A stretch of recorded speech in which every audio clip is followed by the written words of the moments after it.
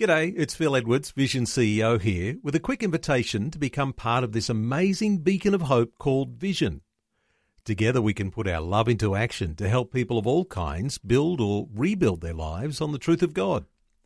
Please consider the part you can play during our upcoming Visionathon appeal, remembering that it's your support that makes Vision possible, including this podcast.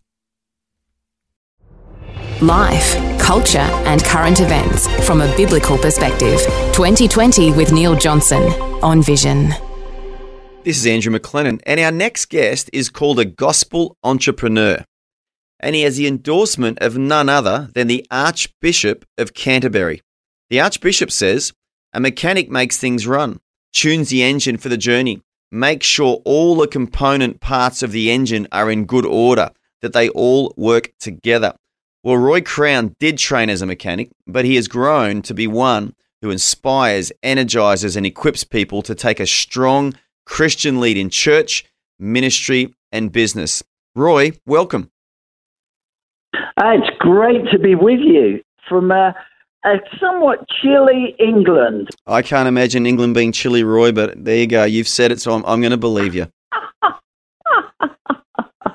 Roy, an endorsement from the Archbishop of Canterbury, that's pretty huge. Tell us about your background. Are you one of these silver spoon types that went to Eton College and as well-connected chap, or have you worked your way to that level of being endorsed by the Archbishop?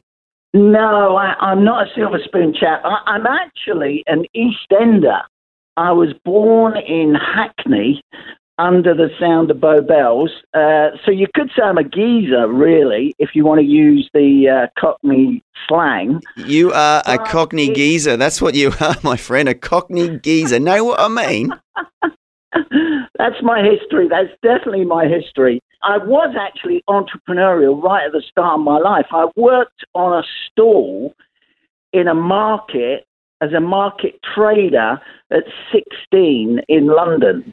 The market trading was big. I mean, it was big, and it just energized me. So putting the gospel alongside that entrepreneurial spirit meant that I got invited to various gatherings, church leaders' gatherings, and we did a project which was seeking to mobilize the whole church for a whole year of mission that got the Archbishop just saying, I love this, I want to endorse this. Well, hang on, let's stop there, Roy. Why did the Archbishop of Canterbury love what you were doing so much? What really resonated with the Archbishop? Because we mobilized the whole church. We weren't one stream. We weren't one group of Baptist or Anglican or Methodist or Free Church.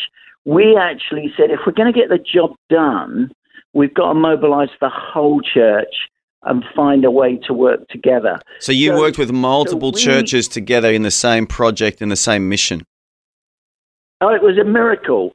And the miracle was we invited every denominational leader together for 24 hours to look at the re-evangelization of the nation. And they all came. Incredible. It was a miracle. Incredible. And tell me, what was the conclusions that were reached in that gathering of all the church leaders together? Were there some, like in the book of Acts, we see the apostles and elders gathering together, and at first they disputed with one another, they argued, they gave their opinions, but at the end there's a consensus where they say, okay, it seems good to the Holy Spirit and to us, and they came up with some of their edicts. You know, did the same thing happen with your gathering?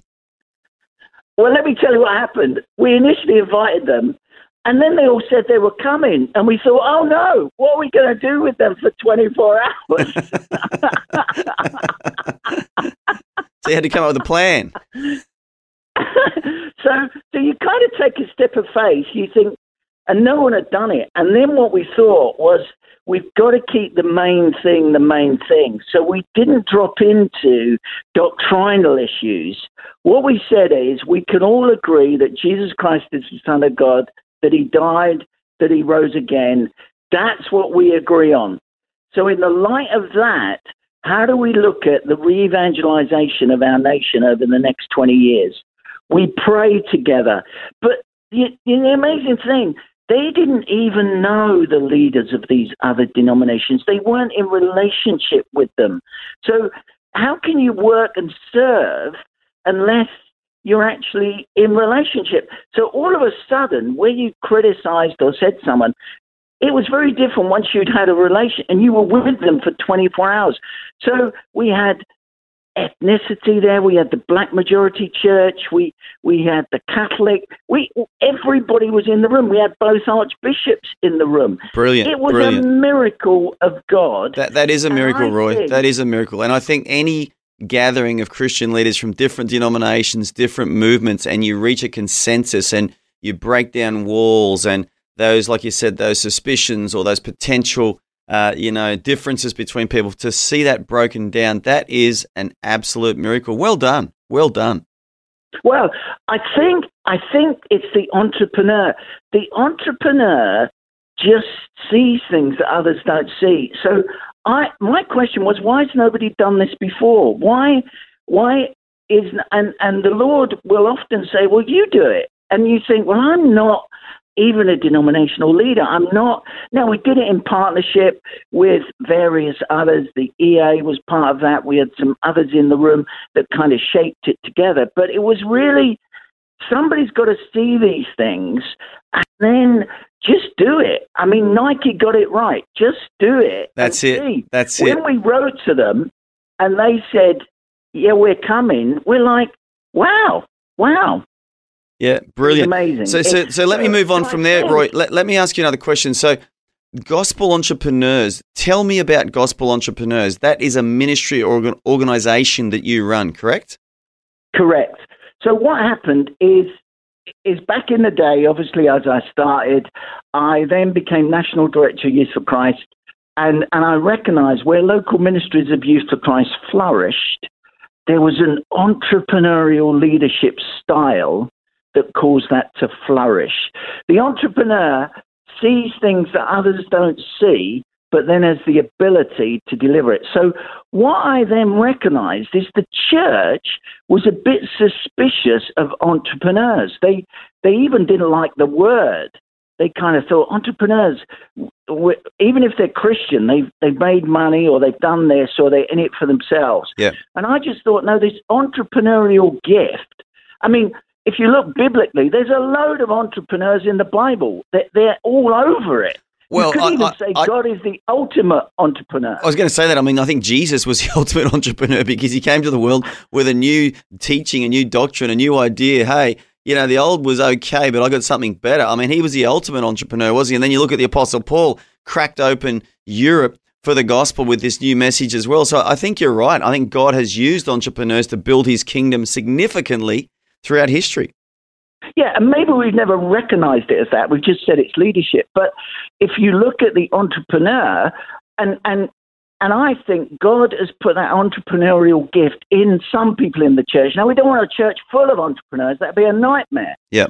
But where we've got it, we've got to affirm it, recognize it, and release it. Because the benefit to the kingdom, it says in Deuteronomy, if your ability is to create wealth, the wealth is the Lord's. So give it to the Lord and the kingdom. If church planters are entrepreneurs, they gather. Jesus gathered people and then mobilized. So I just want to affirm that young gospel entrepreneur. Brilliant. And I love what you're saying, Roy, but I want to ask, so you've got this vision, you've got this dream to equip and empower and identify this entrepreneurial gift, but how are you reaching people? How are you mentoring people? How are people finding you? And how are you finding people? Well, it was really interesting because at the start, because of who I was, there was always people saying to me, hey, would you mentor me? Would you coach me? Because when you've been around a little while and God's put favor on your life, there are people that come and say, I think you could teach me something. Or I think, so initially it was like, okay, this is what I now need to do. This is a great legacy to invest in the next generation. Yeah. But then a number of people were saying to me, hey, why don't we do this with a gospel orientation? There's entrepreneurs in business. There's the secular does this all the time, investing in that. Yep. We need a gospel imperative that keeps gospel front and center in the values and integrity in the way you do whatever you do, but also tell the Jesus story. One businessman I'm working with, every time he gets new staff, he tells them the values of the business, gives them the gospel and an opportunity to respond. Excellent. Now, so he's combining business with his Christian influence and his mission to reach the lost. But so tell me, but how are people finding you, Roy? How do people in the UK or elsewhere actually find you so that they can come under your influence and inspiration? So we have a website called Gospel Entrepreneurs. Yep. We've just done a series of, we've got a principal of a theological college, we've got businessmen in the 6-part series, which is a 15-minute kind of, am I an entrepreneur? How do I release the entrepreneur? And we've got some people that work in prison. So there's that. But the other route, which is when I'm coming out to Australia, Brilliant. Is to say, how do we find and link these people together so that they become a learning community or an enterprise hub to look at the needs in their community and do something different? So I love that. So tell me, when are you coming to Australia? When's that happening? I arrive on the 29th of August. Yep. We got some meetings in Brisbane at the weekend with church leaders and some businessmen. It's just a little hop, and then I'm going to New Zealand and Kuala Lumpur.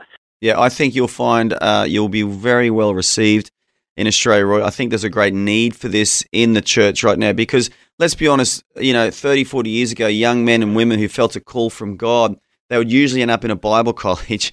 And in Bible college, they'd learn a heap of theology, and there's nothing wrong with that. And then maybe they'd want to start a church, or they were almost feeling like, well, if I want to serve God, I've got to start a church or be a pastor. But I think, as you know and as you have recognized, some people are not called to pastor, but they are called by God to lead and influence through the marketplace, either through business or through their career, through a professional development. And look at the heroes of the Bible. Abraham, to my knowledge, never preached a single sermon.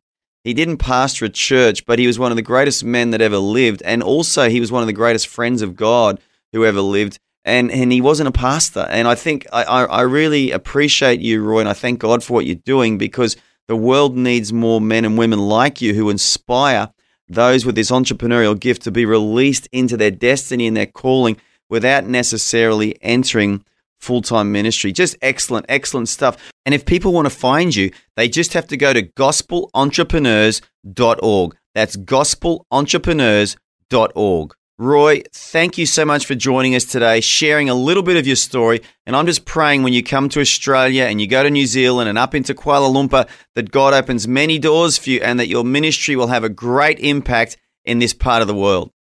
Thank you so much for the opportunity to talk to you today. I really appreciate it. Thanks for taking time to listen to this audio on demand from Vision Christian Media. To find out more about us, go to vision.org.au.